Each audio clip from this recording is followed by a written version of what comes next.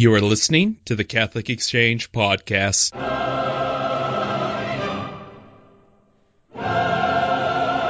Hello and welcome to the Catholic Exchange Podcast. This is Michael Litchens, your faithful editor here at CatholicExchange.com.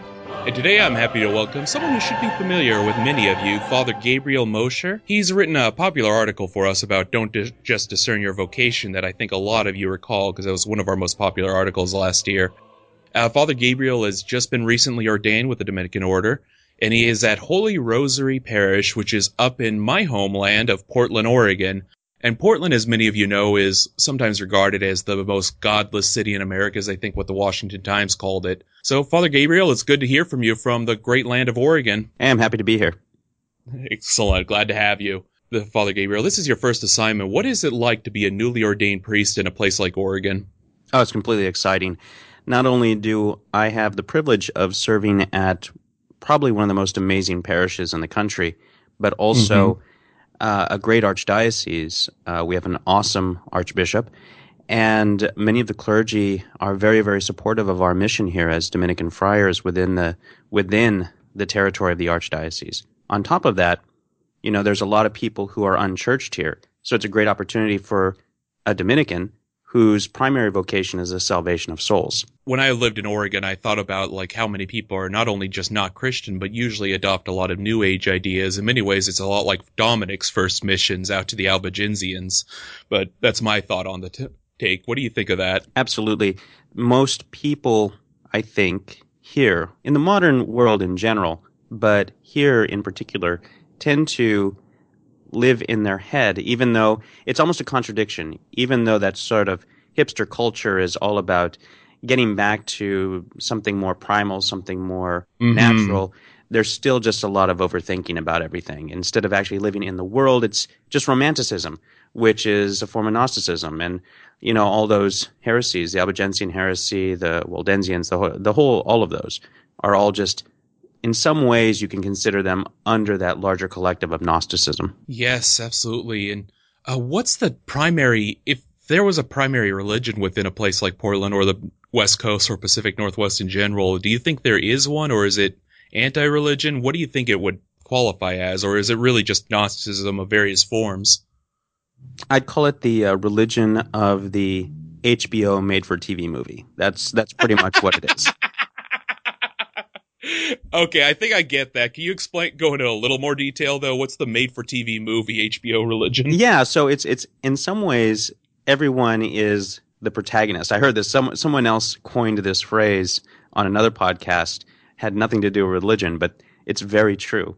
The way he described it, it was mostly focused on San Francisco, but you could say the whole West Coast, and really in many ways the entire Western, world, is that everyone seems to be the protagonist of their own made-for-TV HBO movie, and everything centers around them. Like everyone is somehow a second actor or a supporting actor in their own story, and then instead of the Christian sort of mindset is that this is about others first. Like I'm actually supposed to be in this constant state of self-forgetfulness. Yes. And that's what's missing in the Western world in particular, but here most intensely, that self-forgetfulness. I can absolutely see that, and that is by far one of the best descriptions there. I lived there for, almost 30 years, and I never would have put my finger on it like that, but yes, perfect. So what is evangelization? When somebody is a star of their own HBO drama, what does an evangelization look like then? I'm still trying to figure that out to some degree. I think that first and foremost, it has a lot to do with, well, what an old boss of mine once said when I was working for the Knights of Columbus. One of my bosses, Jim Seidemann, he used to say, he says, well, no one cares about how much you know until they know how much you care. And so that, I think, is the key. And once people understand that you actually do care about them, then they're actually more open to hearing what you have to say. You can actually break into their world. And I think that's in some ways something like what the Holy Father does and is doing. There's a wisdom there of breaking into the the narcissism of the Western world, the narcissism of our generation, breaking into that through first a sign of caring and concern, and then the possibility, because of that relationship, the possibility of conversion comes through and after that. Absolutely. So in many ways, it's not unsimilar to how we've evangelized in the past, which is to first show signs of love and signs of caring for others, and then we are able to then preach the good news, it sounds like. Hey, St. Paul said they'll know us by our love. I mean, that is the key figure of the gospel is love. Faith, hope, and love, and the greatest of these is love, as St. Paul says. That doesn't mean to belittle faith or hope. These are very important.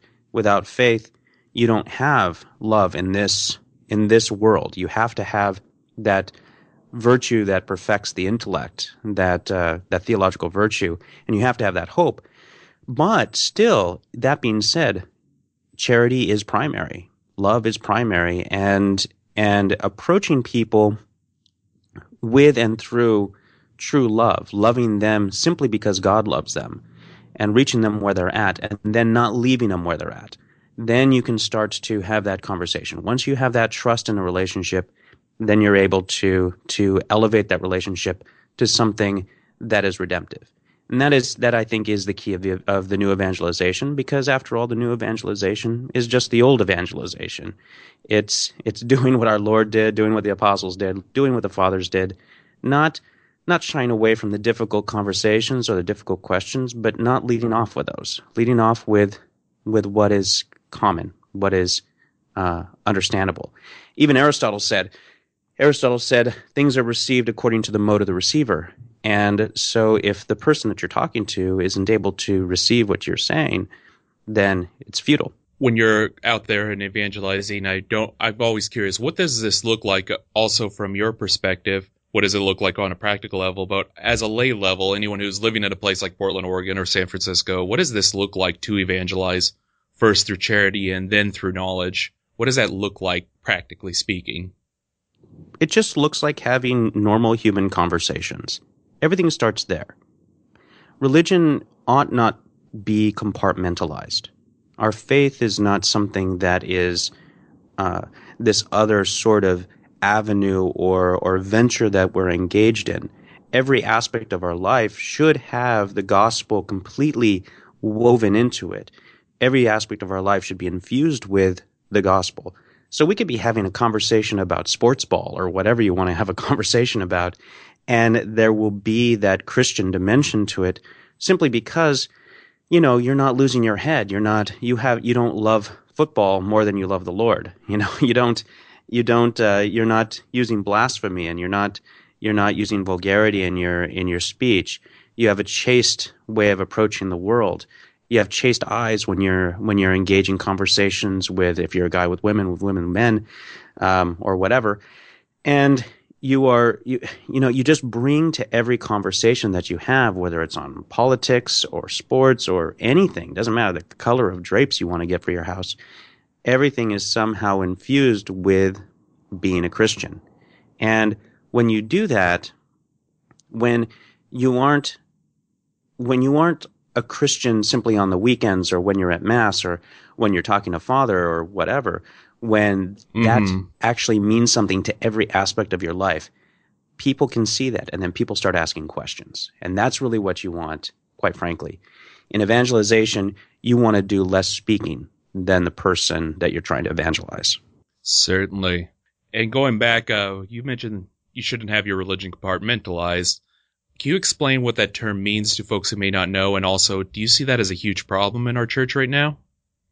It's just a major American problem. I don't know. I don't know who else has this problem, but Americans are known for compartmentalizing their life. So that I have my work life over here, my home life over here, my relatives over here, my friends over here, my religion over there. These are all different compartments. They're all different rooms in a house. And I move from room to room throughout the day depending on what context I'm inhabiting at any given moment.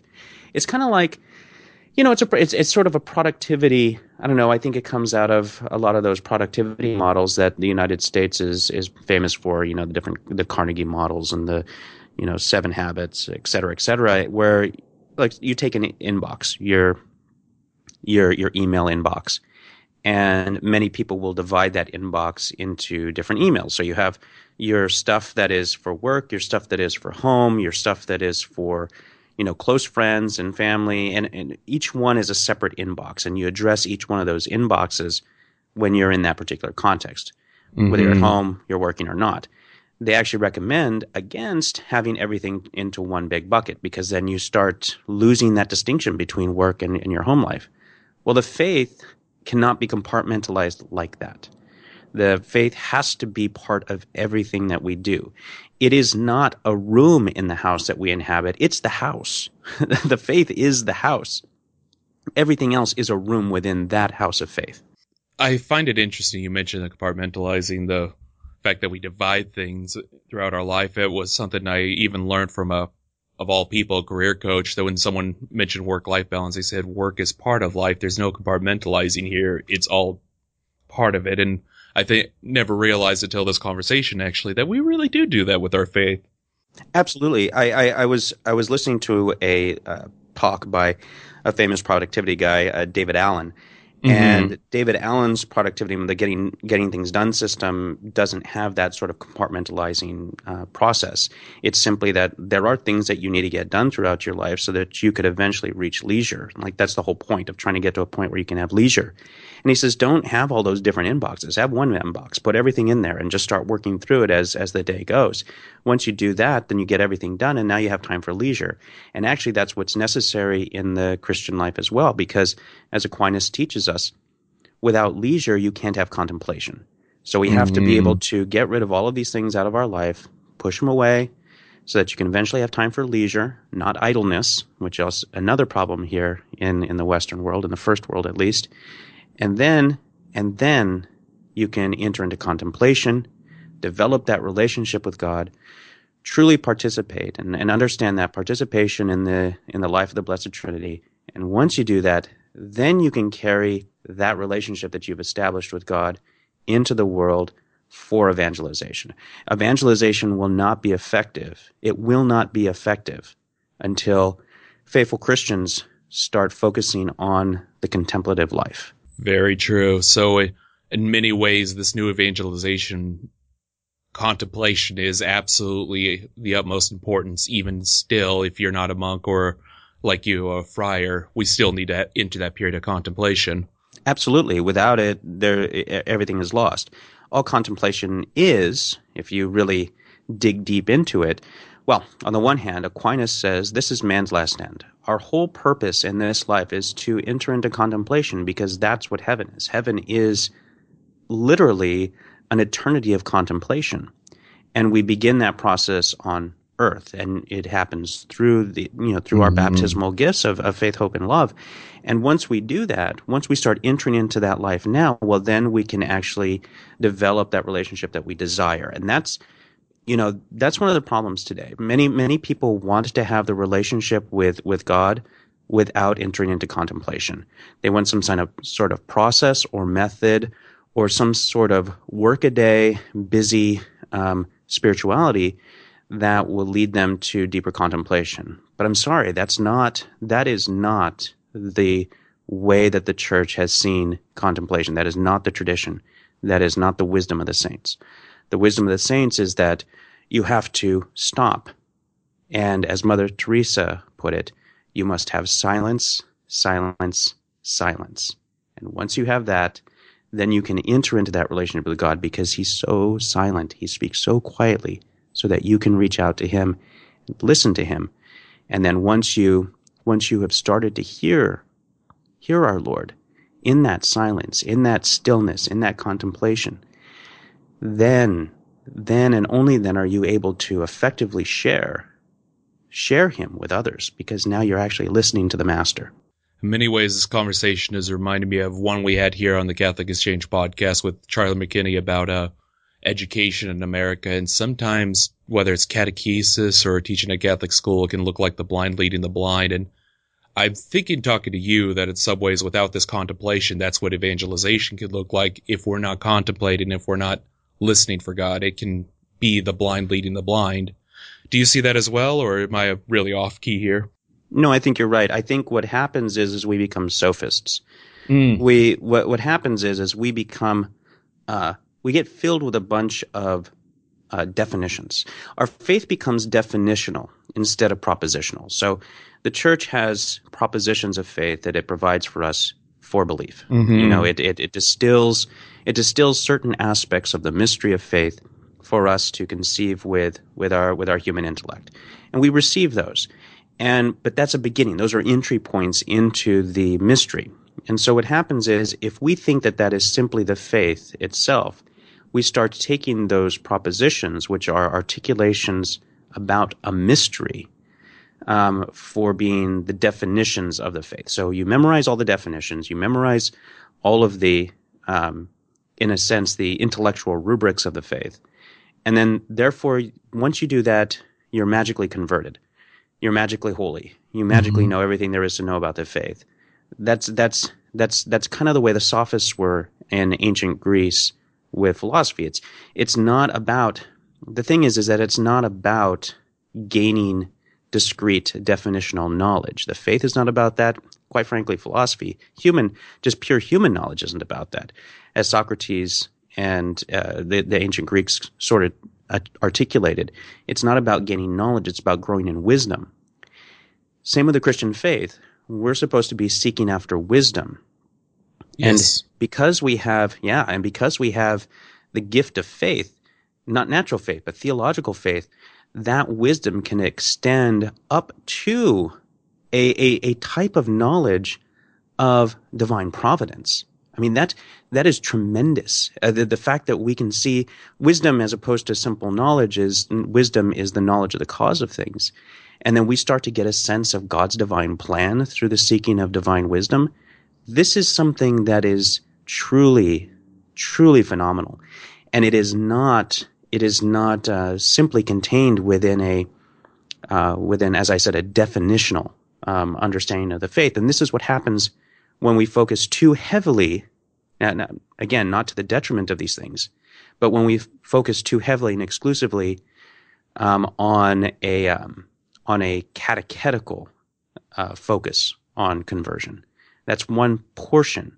That is an essential portion, but it's not the sum total. And sometimes what happens, maybe it's because of the apologetics movement, maybe it's because of the problem there's been such poor catechesis, that many good, faithful Catholics, they focus in on this just a little bit too much to the exclusion of the life of contemplation. Yes. And I think I've heard that written before, even actually within apologetic circles, about that issue.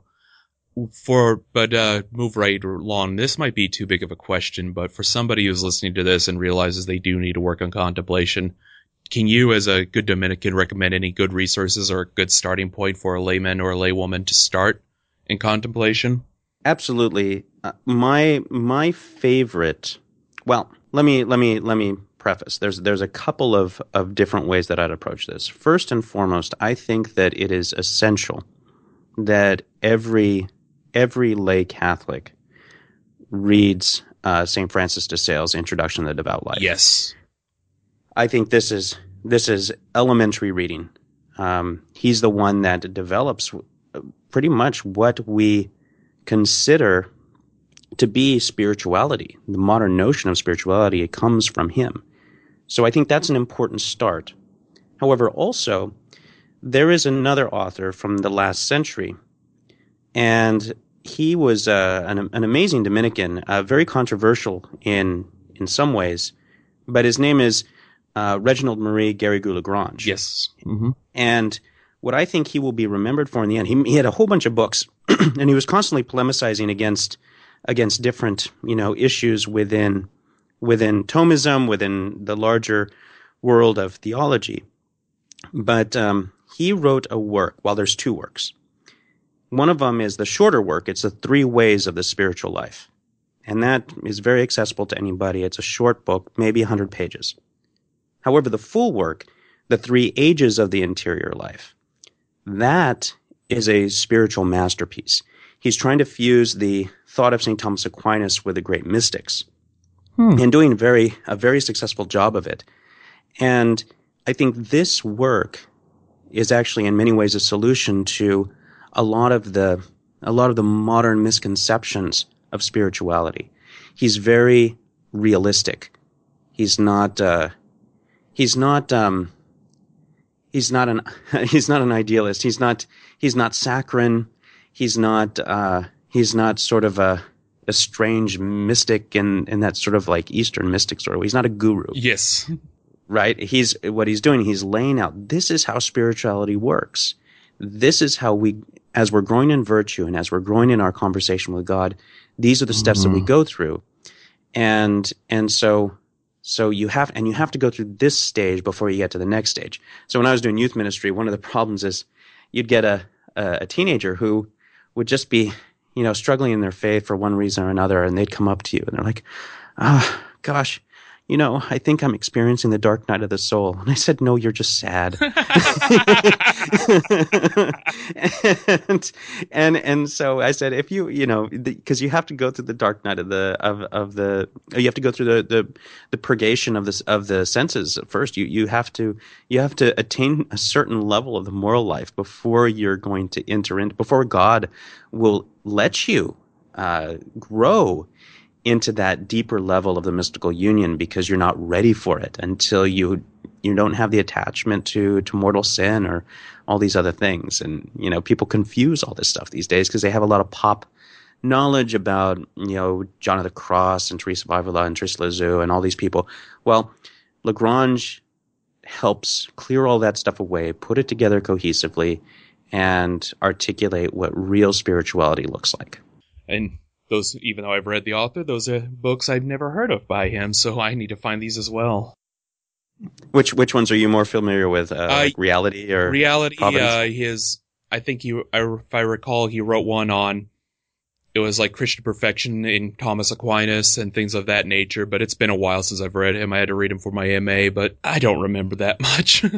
Most people don't remember what they had to read for their MA, so that makes perfect sense to me. We're just trying to get through it. I'm not trying to attain Christian perfection. Just get my MA. That's right. But see, this is the thing, right? So, I run into people all the time with this notion of contemplation that study. Like, we're actually. Wait a minute. You're telling me that the way to pray is by studying something, by studying scripture, by studying the positive faith, by reading the fathers and the great saints. Well, wait a minute. I'm accustomed because of the way that I've lived my life ever since I was in elementary school. I've grown accustomed to studying for a test. Yes. Or to write a paper, to finish a thesis, or all these other things. So study is completely divorced from this notion of contemplation or meditation. But that is what's essential. This is our religion. The second person of the Blessed Trinity is called the Word for a reason, the Logos. Mm-hmm. And it's the Logos who took flesh. And so that knowledge is an essential part to growing in the spiritual life. Yes, absolutely. And it's something what many of us in the MA program remember talking about. Is like, this doesn't seem the best way to create Christian contemplation, but we did it. You got to do what you got to do. Yeah. On one hand, there is a reality. So you deal with the reality, and then you move forward from that. You learn from that. You use that as a foundation. Exactly. A foundation is not a house. A house is not a foundation, and they need each other. And so you have to memorize your catechism before you go on to further studies, right? You have to have this proper ratio of education, beginning with, all the rote prayers, all the memorized definitions, all the doctrine. That's why I'm saying that what I'm saying is not to the contrary or to the detriment of any of those things. It's building upon those and growing and taking those things as simply the foundation upon which one must build a spiritual house upon, for the sake of the salvation of souls and the salvation of one's own soul. And I agree. And our final question, as we're slowly running out of time, this is a little more fun than the previous ones I keep asking you. What is your favorite part about being a priest in Portland? Hearing confessions, bar none. Is that true of every place you've been to, or is it particularly Portland? No, it's just hearing confessions. I don't think that anything else could be more amazing. I still am in this indecision phase where I can't decide what is more phenomenal. Celebrating the Most Holy Eucharist, being the celebrant of the Mass, Mm-hmm. or and offering the Mass for everybody every day, or hearing the confessions of all the faithful people. I mean, we hear so many confessions here at this parish. It's amazing. I do not know how priests survive if they're not hearing confessions. It's like you hear confessions of these people, and it's like holding up a mirror to you, and you're convicted, and you need to grow. When you hear the people, you're like, yeah, I need to grow in virtue. I need to grow in holiness. It's this constant reminder. It's a beautiful thing. Absolutely. Well, I can imagine. I obviously have no experience with that, but I can imagine. And for anyone who's listening who thinks they might want to go to confession or maybe a little turned off, well, now you know there's a priest whose favorite thing in the world is to hear your confession, so please stop by. Absolutely. Anytime, especially if you're here in Portland. We hear confessions every day for an hour or two a day. Wow, okay. And if folks wanted to learn more about your Holy Rosary, what are some sites they can go to? I think the easiest place to find me is most of the social media outlets, Facebook, Twitter. Mm-hmm. I still have a profile on app.net it still doesn't really exist anymore, but it's still kind of sort of out there. But all of these places, I have the same handle. It's Luke I 4655. So that's LUKEI 4655. And that's pretty much everywhere on the interwebs.